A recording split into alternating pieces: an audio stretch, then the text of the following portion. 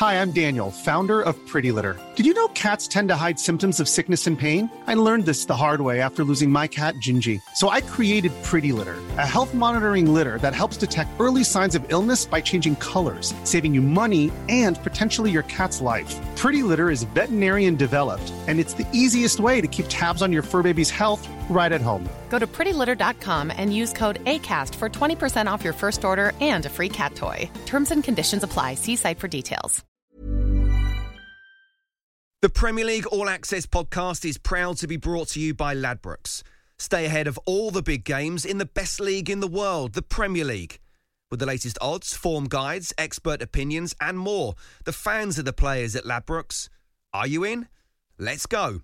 Play at ladbrokes.com, 18 plus, begambleaware.org. T's and C's apply. This is a Game Day podcast from TalkSport. Hello and welcome to the Game Day Premier League podcast from TalkSport with me, Sam Matterface, Trevor Sinclair, the former QPR, West Ham and Manchester City winger, and TalkSport's Alex Crook. Big Sam's broad grin is back with a bang as the Baggies nab a point at Anfield in classic Allardyce style. Next, can the Baggies boing Bielsa? Jose's defence mechanism breaks at Wolves. 10 days ago, they were hoping to be top at Christmas. Now, they're fifth. Arsenal give Frank the blues as Chelsea fall to a third defeat in 4, and Lampard welcomes Terry and an in-form Aston Villa on Monday. Good luck, fella. West Ham somehow draw with Brighton, and David Moyes is still furious, and so is Sean Dyche, and it's got nothing to do with the fact that he is scheduled to have to watch his team play Sheffield United on Tuesday night. Bruno Fernandes and Jamie Vardy dominate Leicester and Manchester United, shock, and Everton win again. All the reviews and previews with a bit of festive fun on the podcast with about as much creativity as West Brom, the Game Day Premier League pod from TalkSport. This is Game Day. Hello, Trevor Sinclair. How are you? I'm very well, Sam. Hello, Merry Christmas. A Merry Christmas and a Happy New Year to you and to Alex Crook, who, it's changing of the season. We're heading into 2021, but you're still wearing 2020's one and only outfit. Nice to see you with your roll neck on. You okay? I'm good. It's nice to be back at work today and away from the bar, to be honest. The bar at home, I should stress, because we can't go to an actual bar. All right. But I've made up for it. Oh, dear. Okay. All right. Well, maybe a dry January is the solution to your problems. I did contemplate that, and then I decided no. Dry January could be a problem for quite a few of the Premier League clubs, the way things went this weekend. Shall we have a look back at, we've got loads to do today, 10 Premier League games that have happened and 10 that are about to happen live and exclusive only on TalkSport. On the return, Perez round the back, low cross into the centre, Vardy, oh what a finish! What a finish, what an equaliser from Jamie Vardy.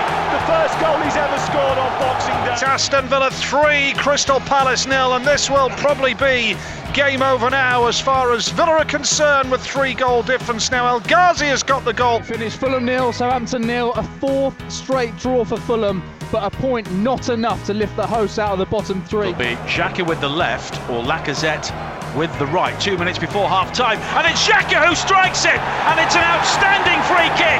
Granit Xhaka, often maligned at Arsenal, but that was absolutely magnificent. And Newcastle have given it away. Cancelo in the 18-yard box, steers it across, and Ferran Torres will tap it in from 8 yards out. Great penalty right in the top corner from Bamford. 10 for the season for him.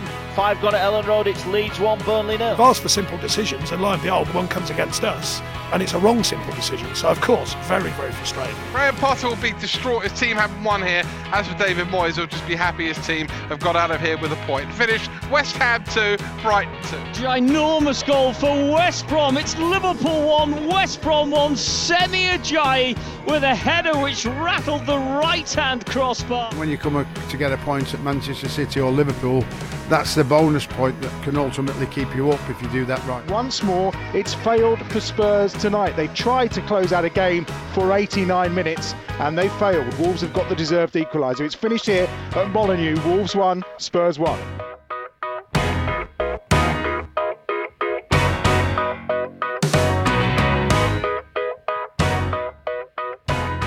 Yes, you can download our app and you'll be able to get all of the festive fun. There's so much football for you on TalkSport, TalkSport 2, and exclusively via our app as well. Some fixtures, because there's so many of them, we can't possibly put them all on the radio. And that includes Chelsea versus Aston Villa, Everton, Manchester City, Palace, Leicester, Wolves, Man United, Brighton, Arsenal, West Brom versus Leeds, Southampton, West Ham, Burnley versus Sheffield United, Tottenham versus Fulham. And where Newcastle and Liverpool are concerned, it's where Trevor and I will end up at the end of Wednesday, having done 3 games in 3 days. Let's start by looking back on Sunday, though, because, look, Big Sam Allardyce was the last manager to win at Anfield in the league. They are 67 games unbeaten since then, Liverpool, but they didn't get the job done over Big Sam's West Brom, and Semi Ajayi took full advantage, Trevor. I mean, it was a bit of a masterclass in the fact that West Brom didn't really do anything, did they, for the entire game? At one stage, I think Liverpool had 82% possession. Yeah, the possession was outrageous, and it literally was parking the bus. You can understand why Sam's gone with that approach, because they can't compete on a level with Liverpool and the talent that Liverpool have got, even though they've got injuries. And I'm sure West Brom fans were thinking, what's going on here? This is boring. This is not really what we wanted to get as a manager. But when you see the end product, and they defended well, they stuck together, they had good team spirit, nicked a goal to equalise. And when you look at the result, leaving Anfield with a point and 1-1 draw, you've got to say it's a fantastic job that Sam's done. And all the players must have bought into his ideas, his ideals for the game. And they've achieved a great performance, and not so much great performance, but certainly a great result, and I'm sure they'll be going back to West Brom happy. Well, West Brom fans who are not happy about the Sam Allardyce performance will keenly point out to you on Twitter immediately at the end of the final whistle that they also got a point at Manchester City when Slaven Bilic was in charge. And it is ironic, isn't it, that having picked up just 1 point from their opening 6 away league games this season, the 2 points that they have since earned have been away at Liverpool and away at Manchester City, Crook. Yeah, then they also played quite well against Manchester United at Old Trafford, but unlucky to lose 1-0. They lost 1-0 at home to Tottenham.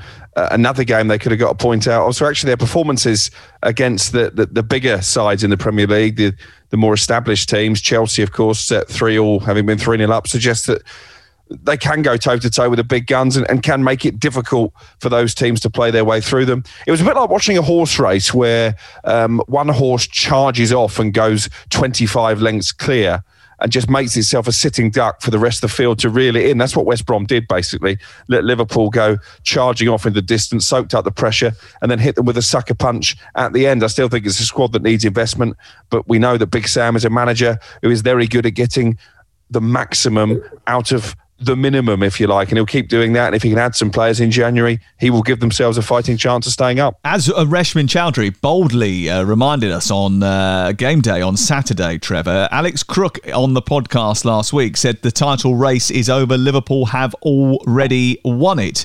But they failed to win 6 of their 15 Premier League games this season already, which is as many as they did in the entire of last campaign. The gap at the top isn't that big, is it? I think he can be forgiven this year because it is a ridiculously bizarre and strange and peculiar season. I'm going to forgive him because I was almost in the same side. I was almost thinking the same thing. Liverpool, literally, they look unstoppable. City was struggling. United were inconsistent at times. Tottenham had dropped points, and Everton and Leicester, are they realistically going to challenge Liverpool? And I was thinking myself, you know, if they're getting another couple of wins soon and open that gap up, that is it. It's literally season over. But the way that the fixtures and the games have gone, it's wide open. It is anybody's to take, and I couldn't tell you. I mean, listen, we all know that Manchester City, if Aguero's fit and firing, can get on a run and go 10, 15 games and win them all. But we're still waiting. And, I mean, I think Liverpool are favourites, but it's a strange season, so I'll let you off, Crooker. I wouldn't be too surprised if Manchester City are there or thereabouts in the not-too-distant future. I have been saying it for a few weeks, haven't I, Crook? Yeah, but last time I checked, they're still 6th. Yeah, and and how many points back are they from the top of the table? I don't let the facts get in the way of it. 6 and with a game in hand. So let's see what happens over the next couple of weeks. they've got Newcastle on Wednesday night. Liverpool, we'll look at that in just a second. For West Brom, it's Leeds United next for them, live on the TalkSport app. Let's turn our attention to a game that finished in the last few minutes. We're recording this on Sunday night, so it finished in the last few minutes, and it was an amazing end as well. My dinner arrived at 80-minute mark, right? And I was thinking, I could just sit up here and eat it and not watch the last 10 minutes. And I thought, well, it's only 1-0 and they've been defending for their lives since the 57th second of the game. So anything could happen. And it did. And Martin Tyler on commentary for Sky and Alan Smith were constantly saying over and over again, it's a very long time to defend a 1-0 lead. And I'm sorry, but I thought that Tottenham could have been a lot more adventurous than that. And I felt like in the end they got their just desserts, Trevor. Yeah, I think, you just looking at a different game that happened today, you almost think the same about West Ham with their negative lineup. I thought Tottenham should have gone for it. They got a great start. Ndombele, I seen him shooting actually in the warm-up, and I thought his finishing was outstanding. I thought, didn't know he had that in the locker. And then 2 minutes into the game, bang, Ndombele scores. So probably a lesson for some pros there. Make sure if you're a goal-scoring midfielder, go and have a little practice before the game kicks off. But yeah, they got a great start, and I thought they're going to kick on here and dominate this game. But I think you've got to give it to Nuno's side. They've got great spirit. They don't know how to. They don't give in, and they went right to the end. As you said, they got a really hard-fought draw there, and yeah, I think they deserved it because Tottenham lacked that real creativity and a real will to go and win the game by more than one goal. But if you're sitting on a lead from minute one, I mean, you're inviting the other team to go and score. And if it does happen as late as it did, there's no way for you to react to it. And you've dropped 2 points. And when you're in a situation where you've lost the last two, it's quite damning, really, isn't it?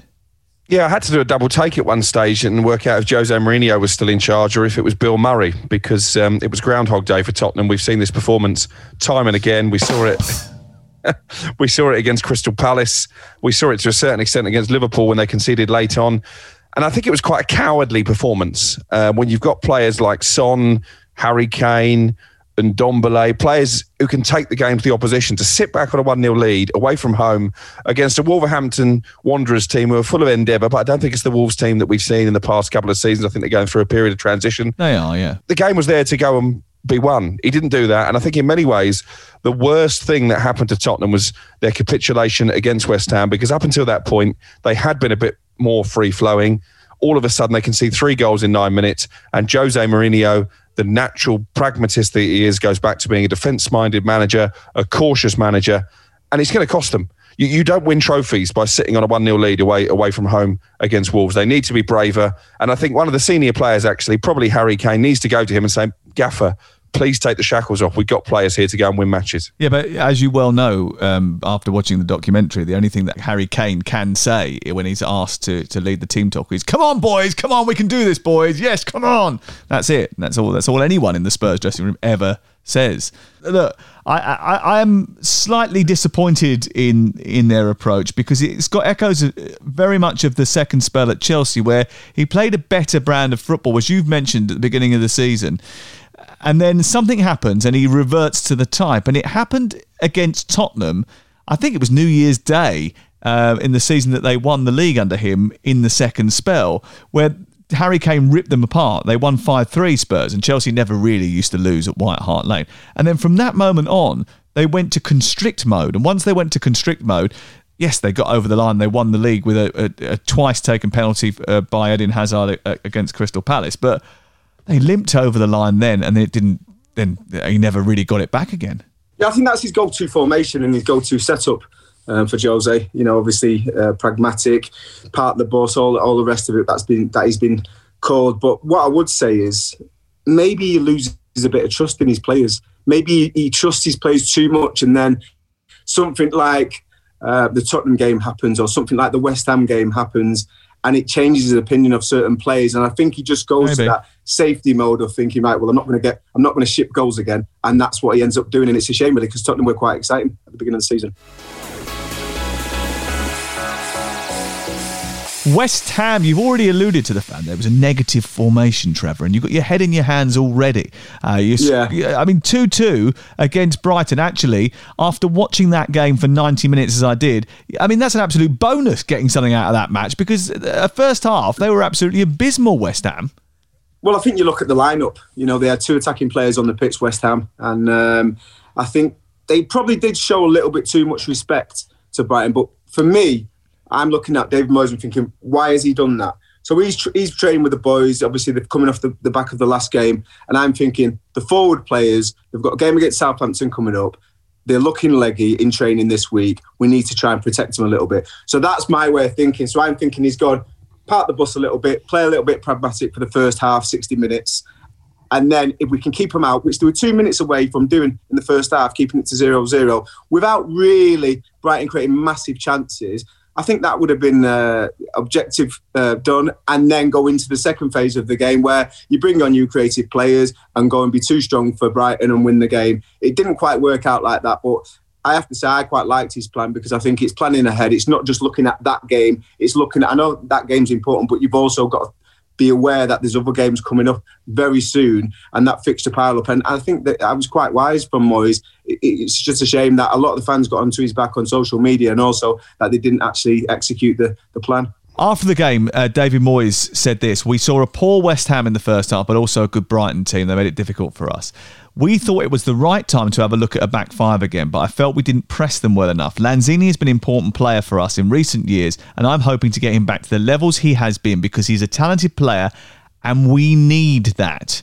What does he mean, Alex? Is he suggesting that maybe Lanzini hasn't contributed as much as maybe he would have hoped this season? He hasn't contributed anything other than that spectacular goal to get the equaliser against Spurs. Obviously, Lanzini is someone whose career has been stunted badly by injuries. I do wonder about his application and his endeavour as well. I think that's David Moyes just trying to get the Lanzini that West Ham fans were witnessing 2 or 3 years ago. But I can understand his frustration, because he's one of a number of number 10s, a number of playmakers that they've got that don't deliver on a consistent enough basis. Pablo Fornals has been a little bit better this season. Yarmolenko still fleets in and out. Obviously, Felipe Anderson is out on loan. So they've spent a lot of money on number 10s in recent seasons, and none of them have really been able to step up to the plate and be the player that they want them to be. And maybe that was one of the reasons that David Moyes did go so defensive-minded against Brighton. They're still without their talisman, Mikel Antonio, who's taking a long time to get fit. And he doesn't feel they have that creative spark, or that Lanzini can provide that on a consistent enough basis. Shall we talk about the Lewis Dunk goal? Because I think David Moyes was pretty upset about it being allowed to count. Yeah. Bearing in mind that it appeared to hit the bottom of his arm. Now, the law is pretty clear. If it hits the arm in any way, shape or form in the immediate action before a goal, it should be chalked off. Now, obviously that's not deliberate, but I mean, maybe it's not been communicated properly to anyone. That's the way that David Moyes felt afterwards. But that probably should have been ruled out, shouldn't it? And VAR looked at it as well and still gave it. Yeah, I was shocked. Disappointed, but pretty shocked that VAR couldn't look at their rules and actually make a proper decision, and the right decision on that goal. It clearly is unintentional, but it clearly hits Dunk's arm, and then it lands on the floor and he volleys it in from 6 yards. So the immediate part is there. It's 100% at his arm when you look at the slow-mo. So I can't understand why that is given. It seems like they changed the rules to suit certain things and certain scenarios that have happened in the past. But then when it happens now, they're not actually applying the law. So for me, I was really frustrated. I'm sure West Ham fans, players, and obviously David Moyes was very frustrated with that. But just going back to the number 10s, obviously with Lanzini, I played obviously a forward player, and I had 5 knee operations, and it's very difficult to get back to the kind of agility, the pace, the freedom that you have pre having a knee operation. And I had to adapt my game.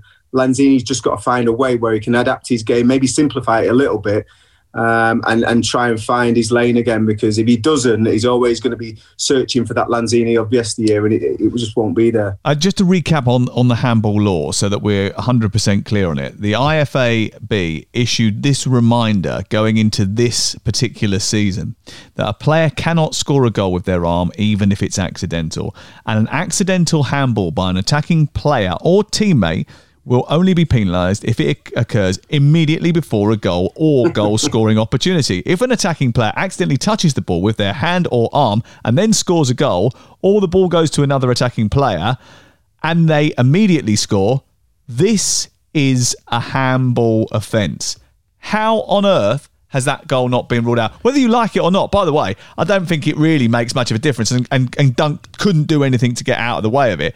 But by the letter of the law, not even by the letter of the law states that is not to be allowed. How has it been allowed?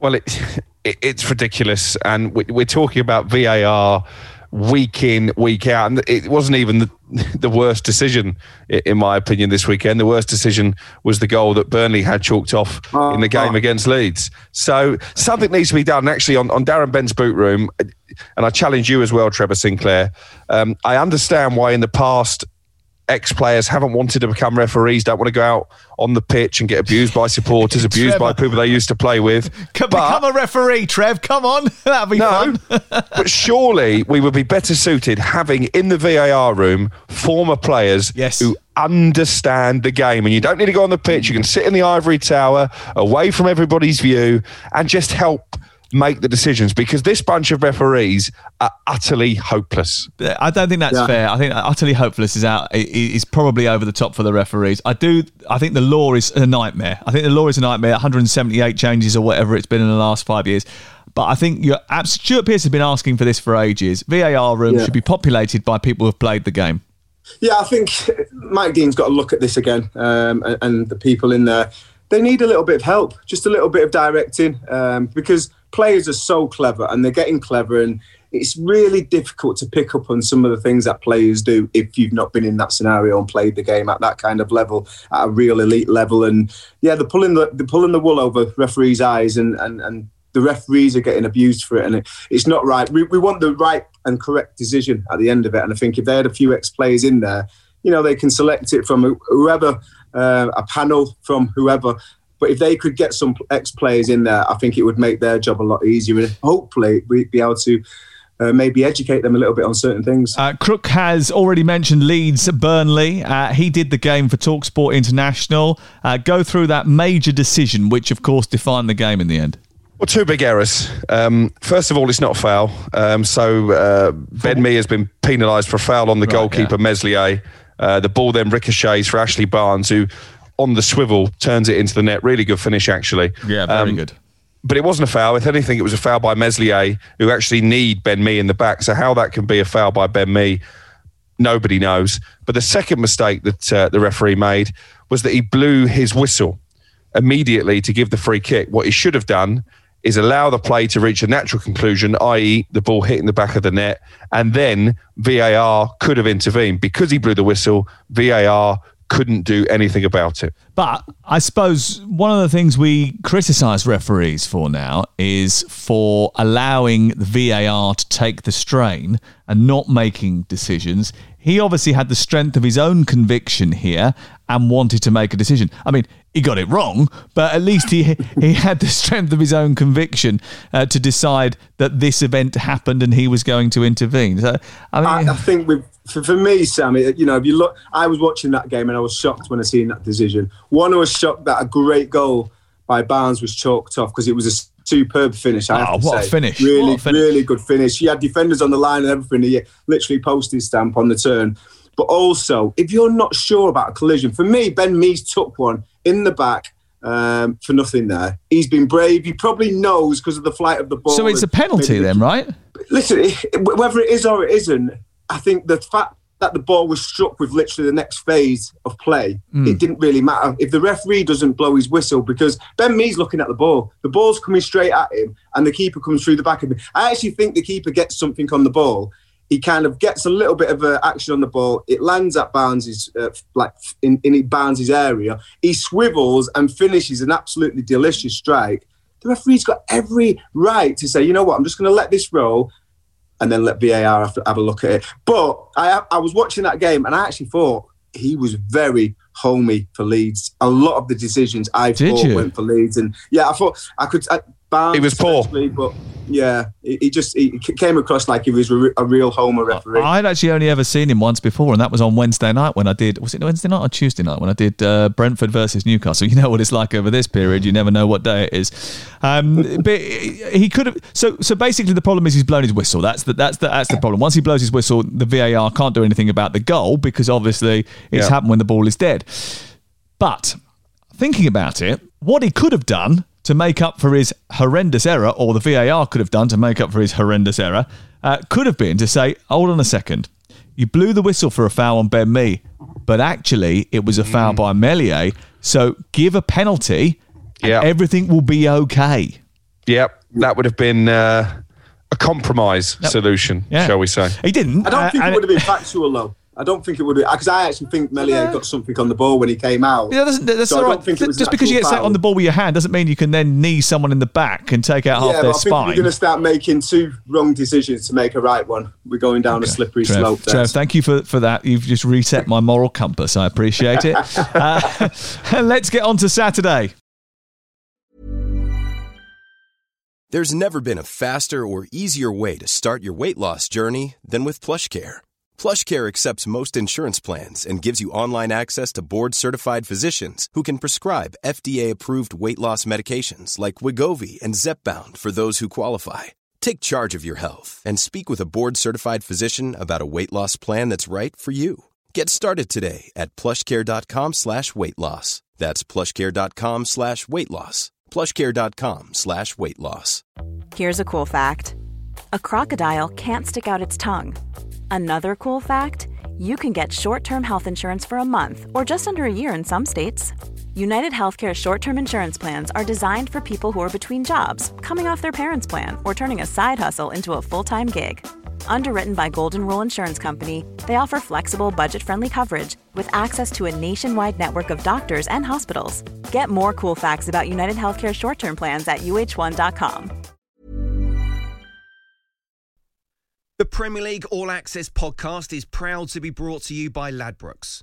There's a lot more to those 90 minutes than what goes down on the pitch. With the latest odds, form guides and expert opinions, you'll know the score with Ladbrokes. Odds update on Talk Sport with Ladbrokes. Are you in? Let's go. Play at ladbrokes.com, 18 plus, begambleaware.org. T's and C's apply.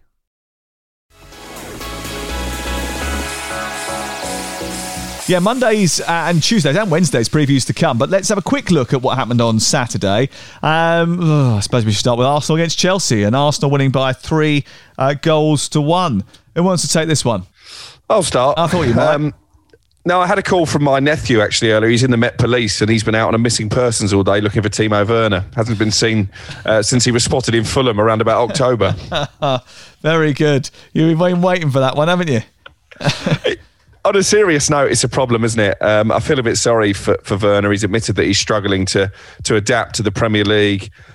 No goals in 10 games, hauled off at half-time. Frank Lampard chuck him under a bit of a bus, really, by saying he didn't give us enough on or off the ball. It's difficult immediately to see a way back for Timo Werner. But £250 million spent, 7th in the table, can't buy a win, beaten by Arsenal's kids. If this was any other Chelsea manager who didn't have his playing history, I think serious questions would be being asked right now, Frank Lampard. Well, serious questions probably will be asked if they don't get points against Aston Villa and Manchester City in the upcoming games. And then that is a worry. Both those games are at home and they tend to turn up in big games, Chelsea.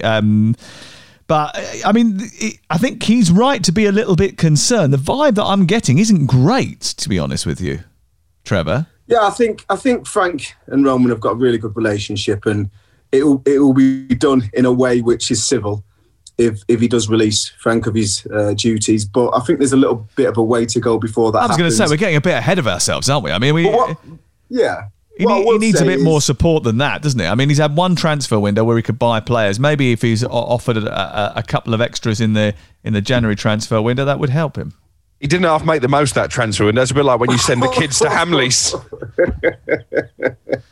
I was going to say that, but you can obviously see that Sam's got a very nice touch for Chelsea there. What I will say, though, is I thought Frank's first season, with the squad that he had, I thought he did exceptionally well. I think it's almost complicated it too much for him, having so many choices, especially in that attacking midfielder's role. And Frank's struggling with possibly with his man management of his rotation of his players to try and keep everybody happy. And in the end, there's not a lot of happy players in that squad at the moment. And it looks like that's the way it's coming across in their performances. Good win for Arsenal. They needed that. It's their second in 11 Premier League games. All not all right, just because they've managed to beat Chelsea. But certainly they've got games now upcoming, which they should win, Crook. Yeah, but it's an interesting conundrum now for Mikel Arteta. I've been advocating for a while that the kids who've served them so well in the Europa League should be given the chance in the Premier League, because the senior players have let them down over the course of the season so far. Probably more by necessity. The kids get a chance, they deliver. I think it would be disappointing now if the likes of Aubameyang and David Luiz, etc., put straight back in the team. I think the likes of Saka and Smith Rowe and certainly Martinelli, who was excellent, have earned the right now to try and make the shirt their own. But it's a big decision for Mikel Arteta. If you start leaving out Aubameyang on a regular basis, all of a sudden they could be Mesut Ozil Part 2. Leicester City 2, Manchester United 2 was the lunchtime kickoff on Boxing Day. I was there for that one. Spoke to Ole Gunnar Solskjaer afterwards. And he was a little disappointed about losing 2 points in that game. Trevor, you were alongside me for that match. I mean, It was a pretty even match, really. But I think because they got themselves in front with 10 minutes to go and they conceded at the end, they were a bit disappointed not to walk away with all three. Yeah, I think it was a mistake, personally, by Ole with his team selection.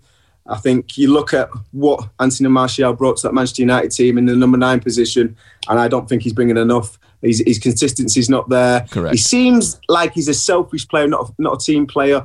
And then all of a sudden, we were there, Sam, when Cavani came on, it was a completely different attitude from the team. Not that they couldn't get it over the line and get the 3 points, but the quality that he brought to that Manchester United side was incredibly different to what Martial, not just in possession, but out of possession, with his closing down, with his intelligence, with his football IQ. It was a breath of fresh air for me. And yeah, I think Ole's got to take responsibility for his team selection. I know that he's thinking maybe I'm going to protect Cavani because he played the majority of the game in the last game. But for me, he looks fit as a fiddle. And we said it on the day, Sam. He looked fit and he looked ready and he looked hungry to do well. Yeah, and he made a massive impact when coming on in that game. And he has made a big impact whenever coming off the substitutes bench. I wonder whether or not Ole actually thinks he's better coming off the bench than he is starting matches. But, I mean, he offers so much more than Martial in terms of movement and options for others in that team. I just wonder whether or not, I mean, he was saving maybe for the Wolves game on Tuesday night, which is live on TalkSport. But either way, he obviously is a cracking player, but he is 33. And we've mentioned it on this podcast before, Crook, that Martial probably isn't good enough to win the title as the main striker. Cavani's 33, so that means they need to buy someone. And it's going to have to be someone who can score goals on a regular basis at Aguero levels. I don't know, who's the top scorer? Calvert-Lewin level. Oh, maybe it's him. No, I don't think Dominic Calvert-Lewin's good enough either to win titles, to be honest. I think he's an excellent player, but not quite that level. There's a certain Erling Haaland, who I know Trevor is keen to get to the Etihad. And apparently, speaking to our German expert, Andy Brassel, a couple of weeks ago, he does have a release clause of around about 65 million euros in his contract. If that is the case, that's a bargain. If that is the case, Ole Gunnar Solskjaer should be knocking that door down and getting there ahead of Manchester City, because there's a scramble on to bring a top-class centre-forward to Manchester, and whoever gets Haaland is going to be in a very strong position moving forward. Aston Villa beat Palace by 3-0. I mean, this has got to be the worst Crystal Palace performance of the season, because 7-0 against Liverpool, anyone can do that to you, but 3-0 against a Aston Villa team that were down to 10 men for the majority of the game. That's really worrying for Roy Hodgson, isn't it, Trevor? Yeah, really worrying. I mean, listen, going to Villa, I think they've been superb under Dean Smith. I think his recruitment's been exceptional. We keep on talking about Jack and stuff like that. But for me, El Ghazi, some of the other players are really starting to step up now.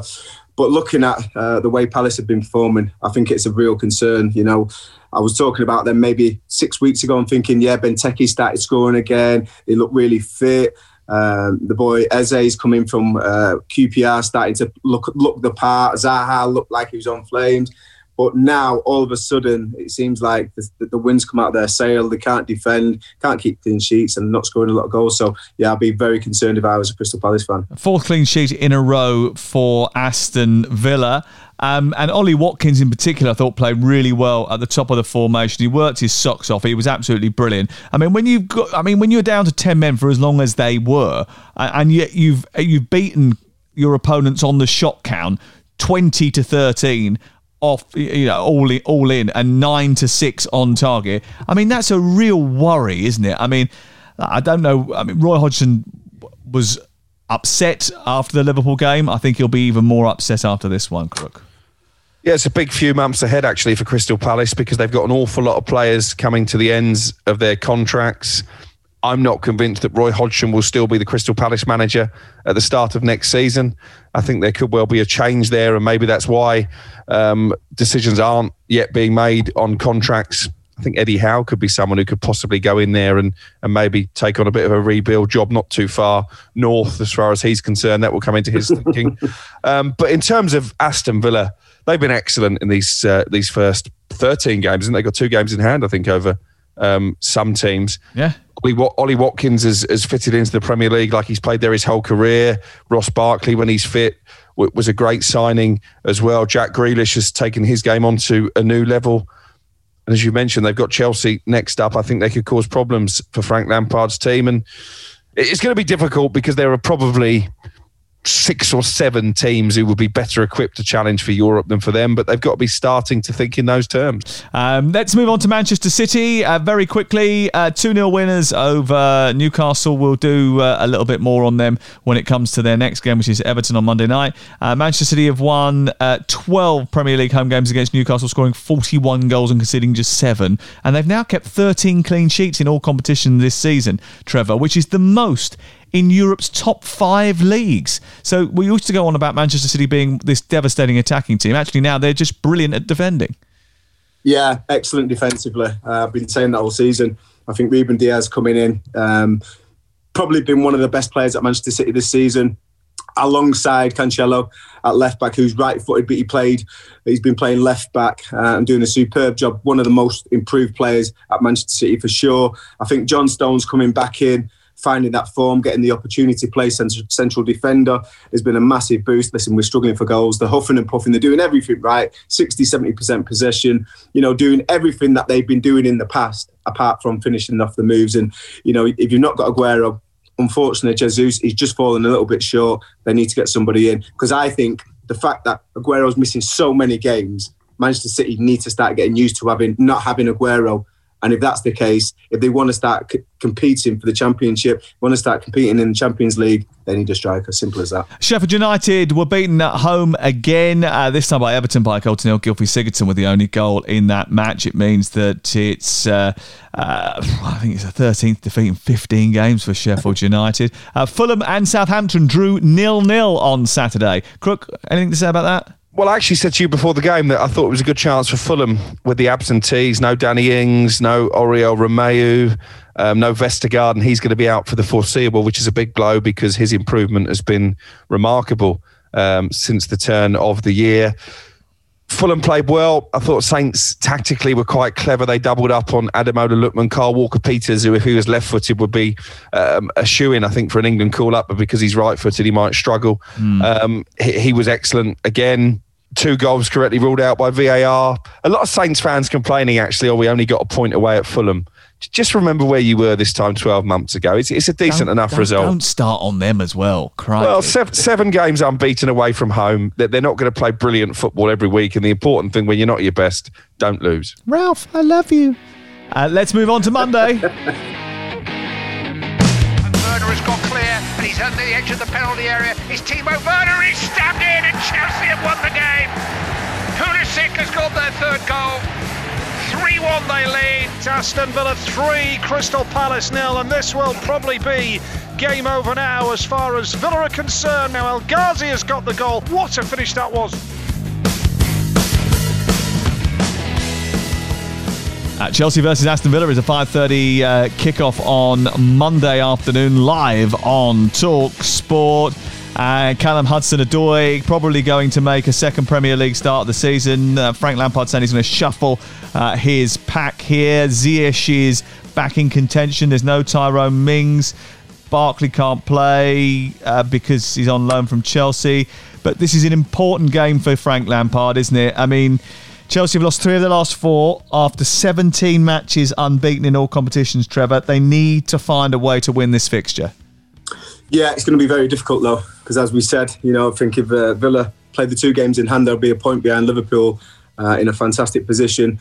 I think Villa are strong. I really do. I think the fact that Mings is missing, for me, that's huge. But he was missing for most of the game against Palace. And I think you've got men at Villa that are prepared to take responsibility. Players like McGinn, he'll put in the hard yards and make up for having a man less on the pitch. I think this is going to be a really difficult game for Chelsea. And if they go into that game thinking anything different, I think they're going to get done. And I think Villa will be very, very competitive in that match. So, yeah, I'm really looking forward to seeing that game. If there's one thing that we didn't mention when we were talking about Ollie Watkins earlier on, it was the fact that he's failed to score in 6 games after getting 8 in his first 10. That is a situation that he has to rectify, isn't it, Crook, if he wants to be considered for Gareth Southgate's squad? Yeah, of course, strikers are judged on goals, but I think probably unlike Timo Werner, he's contributing in other areas. He's assisting people, he's creating chances, he's getting in positions to score chances. I mean, at the moment, Timo Werner is playing on the periphery. You're bullying him now. I'm just pointing out facts.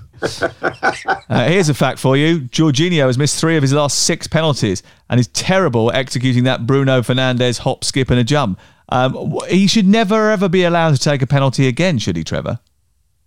Oh, it's a difficult one because I think you start talking about Maverick, Genius. Is it difficult? He missed 50% of the penalties that he's taken. But you can't take that creativity away from... I mean, listen, Paolo Di Canio used to do different things every time. Sometimes he'd do the Panenka, sometimes he'd drag it into the corner, sometimes he'd lie the keeper down. But usually score.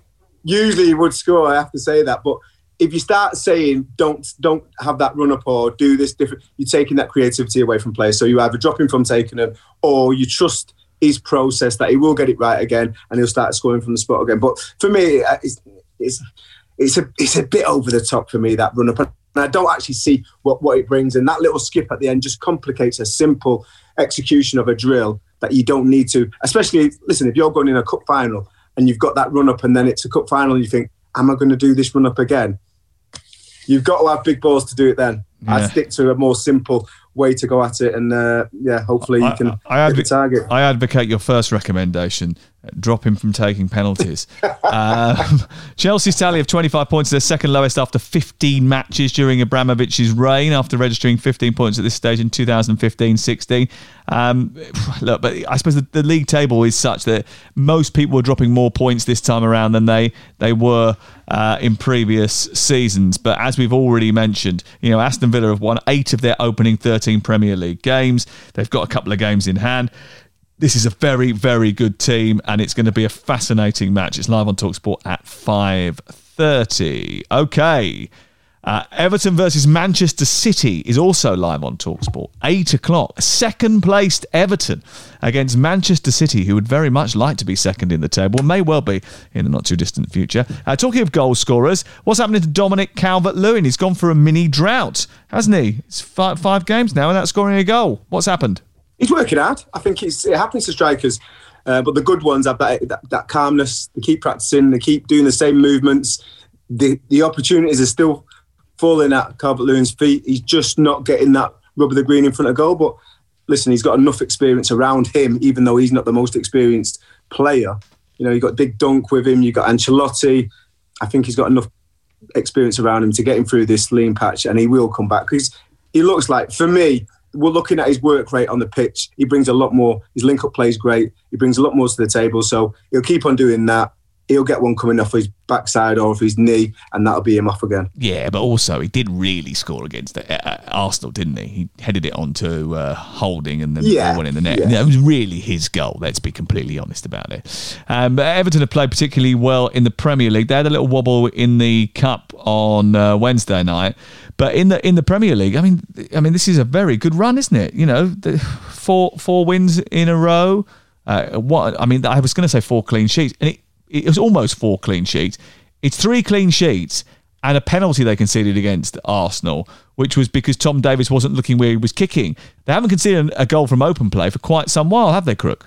No, and that's remarkable when you look at the injuries they've had defensively. I think we have to credit Jordan Pickford, who's taken a fair amount of flack, actually, in 2020.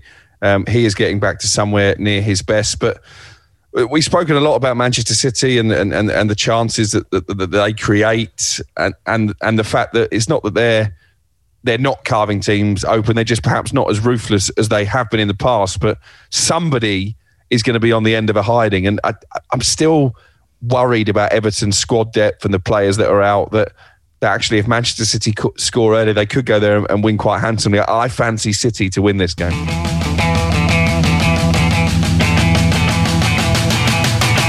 now Eze into the box, driving through. Zaha for 4. He's got a second in the afternoon. And that surely is that.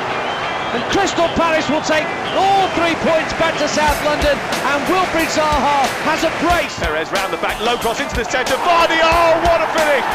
What a finish! What an equaliser from Jamie Vardy. The first goal he's ever scored on Boxing Day, and what an important goal that is going to be for Leicester City. Okay, Crystal Palace against Leicester is on at 3 o'clock on Talk Sport as we bring you loads of games back to back to back this Bank Holiday Monday.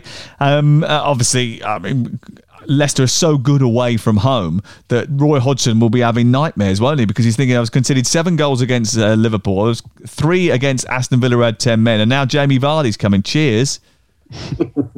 It could get a lot worse for Roy Hodgson before it gets better. I quite enjoyed watching Leicester at the weekend. I thought it was a good game. Yes, Manchester United probably should have won with the chances they missed, but Leicester were brave in contrast to what we said about Tottenham. They wanted to take the game to United. Jamie Vardy it just gets better every week, which is incredible when you think he's at the veteran stage of his career, and he will fancy his chances big time against a Crystal Palace defence that must be low on confidence right now. Just a bit. Trevor, how do you see that one panning out? Well, I think it plays into Leicester's hands and their formation and the way they set up on the break, quite a deep block. I thought Maddison was quite disappointing against Manchester United. I mentioned it to you, Sam. It was those boots, I think. I think he was wearing those weird boots. Oh, they were dodgy. They were dodgy. Anyone who wears those boots, sorry, you're going to have problems, aren't you? There was a couple of occasions where you could see that Kasper was going to come and claim the ball in his 18-yard box, and Maddison's in the middle of the pitch in a bit of space, and it's almost like as soon as you see that situation developing, you're checking your shoulder, you get inside on, and you call in for the ball to go on the counter attack, and he didn't do that. He was like he almost, I wouldn't say he was hiding from the ball, but he weren't desperate to get on the ball. You said passive, I think, didn't you? You said in the very commentary. Very passive, and you look like Bruno. As soon as De Gea looked like he was catching the ball, he was giving it a ball. He had a desire to be the main man. I'd like to see a little bit more of Maddison like that. But I have to say, the goal that Vardy scored was sensational. It was a swivel cross, kind of a guess ball from Iozi, and his movement was sensational. And I know it's gone down as an own goal, but that's Jamie Vardy's goal all day long, and that's what you call a striker. Playing in the future, anticipating, and what a finish it was. You said I was being harsh when I suggested during commentary that it would go down as an own goal. You planted a seed, that's why the goal's been taken off him. It wasn't my fault. 9 of Jamie Vardy's 11 goals so far this season have been scored in away matches, 12 goals. So he could well be on the score sheet again. The Eagles have only scored 2 first-half goals in their last 7 matches.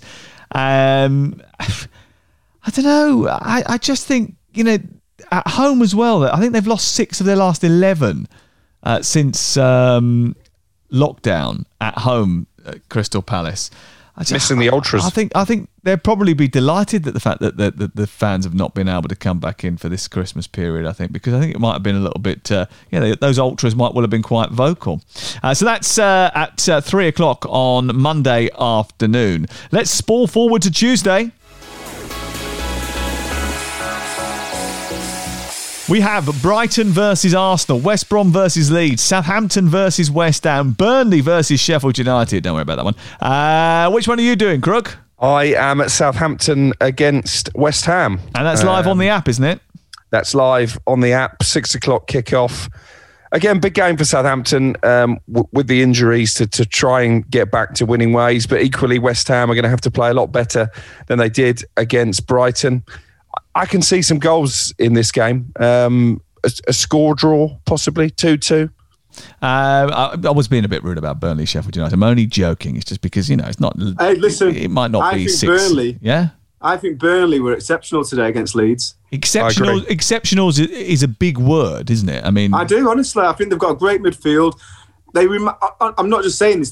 Some of the football they played today was superb. And they just didn't get that little rub of the green in front of goal, but they were probing down one side. They had great movement, rotation in midfield, going down the other. I thought they were excellent. They've scored 8 goals all season, Trevor. I know, but they've had Barnes missing. He's back now. They're going to start scoring for fun. Okay. And they've had midfielders missing. All right, okay. So maybe that is one you should tune into on the TalkSport app. Burnley versus Sheffield United. Loads of goals from Burnley, and Sheffield United probably not. West Brom against Leeds. Interesting fixture. Big Sam trying to outthink Bielsa. That one, I think, certainly will get a lot of attention actually on Tuesday. Brighton versus Arsenal will, because Arsenal have got to back up their victory over Chelsea with a victory away down at the Amex Stadium, where Brighton, they do not win, do they? I mean, I can't remember that. I don't think Brighton fans can remember the last time that their team won at home. Might have even been an Arsenal game after lockdown, was it? Probably was, yeah. That was the last time they won at home. Yeah, I mean, I'm just saying off the top of my head. I don't think they've won too many since then, but there'll be a bit of neither, won't they? Because that game had an ugly finish, if you remember, with Guendouzi going around the pitch, reminding Brighton players that he is substantially richer than them. But I think you're right. He's now in Germany now, isn't he? Yeah. What a numpty. But I think this will be a tester of whether this was a freak result, the win against Chelsea, or if they're genuinely going to turn a corner now. And again, the team sheet, when it gets handed in, is going to be fascinating. Yes, the last win at home in the Premier League was against Arsenal, that 2-1 victory on the 20th of June 2020. Look at that. That's what you're here for, Crook. Thank you very much. Trevor and I will be at Manchester United versus Wolves, 8 o'clock kickoff, the only 8 o'clock kickoff on Tuesday. And I'm looking forward to this because I think Wolves are so good towards the end of games. You never know what the result is going to be in a match against Wolverhampton Wanderers, do you, until the full-time whistle was gone? Because their second half performances are just so much better than their first. Yeah, they need to find a way to start better. I think being quite blunt, because they're always, a lot of the time, they're giving themselves a mountain to climb. But again, you have to say great spirit, good fitness levels. You know, we said at the start of the season, because of the short pre-season and gap between last season and this season, the teams with the best sports scientists and fitness coaches will probably do better in their performances and results. And I think Wolves must have a really good sports science department. But for me, this was Manchester United all day long. I think Cavani's going to play. I think he's shown his quality when he came on against Leicester. And I just think they'll have too much for him. And especially because, like we said, they're in a little bit of transition, Wolves, and they're missing their talisman, Raúl Jimenez, which I hope's okay. He was at the game against Spurs watching, which is great to see, but I'm not sure how long it's going to be until that young man gets back playing football. Absolutely. We do wish him the very best. Eric Cantona was the name that was bounded around by Alex Crook when comparing Bruno Fernandes to Manchester United players of the past. However, today I asked Sir Andrew Cole whether or not he felt the same way now, and he said there are a lot of similarities between the influence that Eric Cantona had on the team and the influence of Bruno Fernandes, who has had a hand in over half the goals that Manchester United have scored since he signed on the dotted line. Did you tell Andy Cole that was my shout? No, of course not. Why would I have done that? He took that one. I bet he did. I did a classic Crookie. I nicked somebody else's line for myself. But listen, I'll stand by it, and I'll stand by the fact, and Trev, you will vehemently disagree, but on current form, I wouldn't swap Bruno Fernandes for Kevin De Bruyne. I think Fernandes is so influential for this Manchester United team. Not just his stats, his goals, his assists. He's a leader. He's talismanic. He's not afraid to put his body on the line. I mean, talismanic sort of means he might be a little bit static, but, you know, talismanic. But KDB versus Bruno, who wins in a fight, Trev? Who wins in a fight? Well, we'll see, won't we, on the 6th visit in the semi-final. of the Carabao Cup. So we'll see. They'll be up against each other. Listen, I think when you look at the physical presence of Kevin De Bruyne, I think sometimes you look at two players and you think, oh, he can do this. But then actually when you boil it down, if one of them's slightly a better athlete, which I think Kevin De Bruyne is more developed in that side of things, I think Kevin De Bruyne might be a bit too powerful for him. But going back to your shout, I think you're quite right. I've been watching him in the last few weeks, especially because I've been covering the games, and I've been so impressed. He demands the ball. He's not very vocal to his teammates, but I think by his displays and his performances, he demands a certain level of performance from his teammates. And I think if you're looking at Cantona, I don't think Cantona would have been the most vocal, because obviously English wasn't his first language. But I think from his performances and from the way that he puts himself about, he expects everybody else, because he's the most talented, he expects everyone else to do at least that. And I think when you look at Bruno, he has got very similar contributions to that Manchester United side. Fernandes is massively vocal. He is massively vocal. He's constantly talking to people, and he's quite happy to tell people what he thinks, which is why I think he got into a fight in the dressing room earlier in the season. He turned around to on Saturday after the game. Someone said to him, that was a bit of a scrappy assist that you got for the Rashford goal. Did you mean it? And he went, no, but I deserved it because I gave him a better one earlier in the game and he missed it, so I should have had one already. He's struggling for confidence then, isn't he? Fantastic. Right, okay, let's move on to Wednesday's games. It's Newcastle, Liverpool and Tottenham, Fulham on Wednesday night. Trev, we're going to Newcastle, aren't we, together? In fact, so we're doing, how many games are we doing together over this Christmas period? Are you doing the Manchester United, Manchester City semi-final with me as well? Yes. Should we just move in together? Come on, let's just get it over. Now that would be a good documentary. Do you know what? Right, we've been doing these 5k runs over the course of December, haven't we, Trev? And he regularly calls me a tortoise. Not necessarily sure how that would work. Newcastle versus Liverpool is an 8 o'clock game. I mean, if you're Steve Bruce, are you just hoping that it isn't any more than 4, Trevor? You know what? I mean, or do you follow the playbook of Big Sam? No, I think he's got to play that way, else they'll get taken apart. If they go toe to toe with Liverpool, it could be a cricket score. So I think Steve Bruce has not got a choice, but he has to play parking the bus. He has to play that technique. And is Brucey sitting there thinking, "Oh my God, cheers, Sam. Thank you very much for poking the beast." Yeah, I think so, because the fans are not having him. And I think you look at the points that they've earned this season, and they're in a decent position in the league, and the fans are still not having him. And I know they've not played the most attractive football, and there's calls for that Rafa did a better job, and this player's not good enough. And I think they've recruited quite well. I feel that it's really competitive this season. You look at the teams that are around them.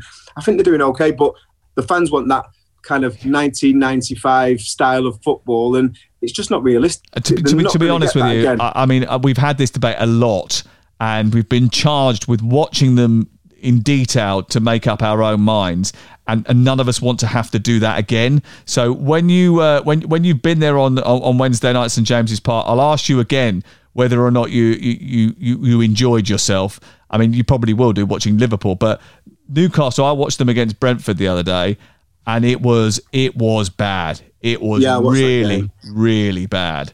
And I think because they've invested in Fraser and Wilson, they were expecting a better brand of football, and they haven't quite got it.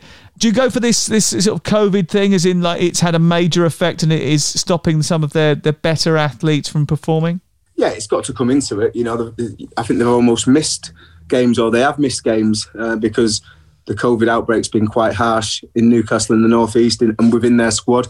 But I think when you're missing real mavericks of your team that bring a spark to the team, like St Maxim, I think he's an exceptional talent. And I know he blows hot and cold. Most creative players do. But when he's hot, he's very, very good. And I think they've missed him. Almiron, I'm a fan of his. I think I'd like to see him play more, because at times he's benched. But again, it's a balancing act. They've got a lot of games, the fixtures, and they've not got the most talented depth of squad. So, you have to play the players where you feel you get points. And it's a difficult juggling for Steve Bruce, because the fans are not having him, and it's clear. I'm not sure how he's going to turn it around unless he's being given a load of money in January to bring new recruitments in, and then maybe he'll be able to play a little bit more expansive football. Tottenham Fulham is on before that on TalkSport, and Fulham have got a habit of conceding early goals. If that's the case, Scott Parker will be isolating because somebody in his family has come into contact with COVID-19. What do you expect from this game, Crook? I would expect Tottenham to take an early lead, sit back on it, and then see if Fulham are good enough to earn a point. Now, I'd like to think that Jose would have learnt his lesson from this Wolves game. Fulham are clearly a team that if Tottenham plays their full potential, play on the front foot, they can beat. And I think if he does adopt a negative approach, I'm just scrolling through social media there will be a lot of very angry Tottenham fans come the end of the game. Yeah, I put out a tweet earlier on suggesting that you can't afford to just, in a Premier League game against any sort of half decent side, you can't afford to sit back on an advantage and hope you've done enough. You have to go out and win a Premier League game, Trevor. Yeah, absolutely. And Tottenham at home, I mean, what a fantastic stadium. But I like Fulham. I think Scott's recruited really well. I think the boy Anguissa has been hugely impressive for me. He looks like he's one of them characters in the centre of the park that even when he's got the ball, you don't want to engage him because he's too strong and his ball control's too good. He pinches it really well. Player. Yeah, and obviously Lookman's come across. He looks really bright. He's brave. He looks like he could embarrass a few fullbacks as well. So I like they've got a lot going forward now, and if you can try and integrate Mitrovic into that some way, shape or form, where he can be integral to that group of forward players, I think they'll get a hatful of goals anytime soon. But you would expect Tottenham to win this at home, but it's no plain sailing in the Premier League anymore, especially against a decent Fulham side. Looking forward to it. Newcastle versus Liverpool with Trevor and I on Wednesday night after the Tottenham Fulham game. Tuesday night, Wolves Manchester United with Trevor and I. Monday night, he's left me with Danny Mills. On my sheet, it did say Trevor, but Danny Mills is coming instead. What were you just having a day off, relaxing? Too tiring for you to do 3 in a row? Yeah, just the white flag came up. Oh, right, okay. I just said, give me a day. Give me a day. Crook, what did you buy me for Christmas, by the way? 19 years we've been pals. What did you buy me? What did you buy me? Trevor, what did you buy me? I bought you a Cadbury's chocolate bar with Sam on it. You did, a personalised Cadbury's chocolate bar. Oh, that's nice. That is sweet. That is nice. It was from the service stations. It was last minute. I better get in something. You got me some eggs at Old Trafford a few days earlier, so I felt a bit guilty. So I thought I better get in somewhere. Yeah, not chocolate eggs, just random eggs. Just put, there's the happy eggs that you get. As you do. Right, that's it from us. We'll be back on New Year's Eve to preview all the action for the weekend with Darren Lewis and Alex Crook. Remember to download the TalkSport app. Not only can you get a hold of the Game Day podcast there, but also you'll be able to get access to all 10 of this week's round of Premier League matches.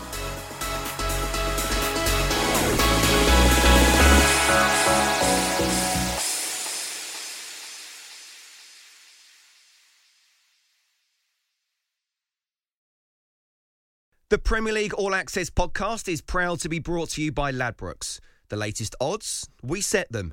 Form guides, we've got them. Expert opinions, we share them. The best fans in the world deserve the best. Be match day ready before the whistle blows with Ladbrokes. Odds update on TalkSport with Ladbrokes. Are you in? Let's go. Play at ladbrokes.com. 18+, begambleaware.org. T's and C's apply.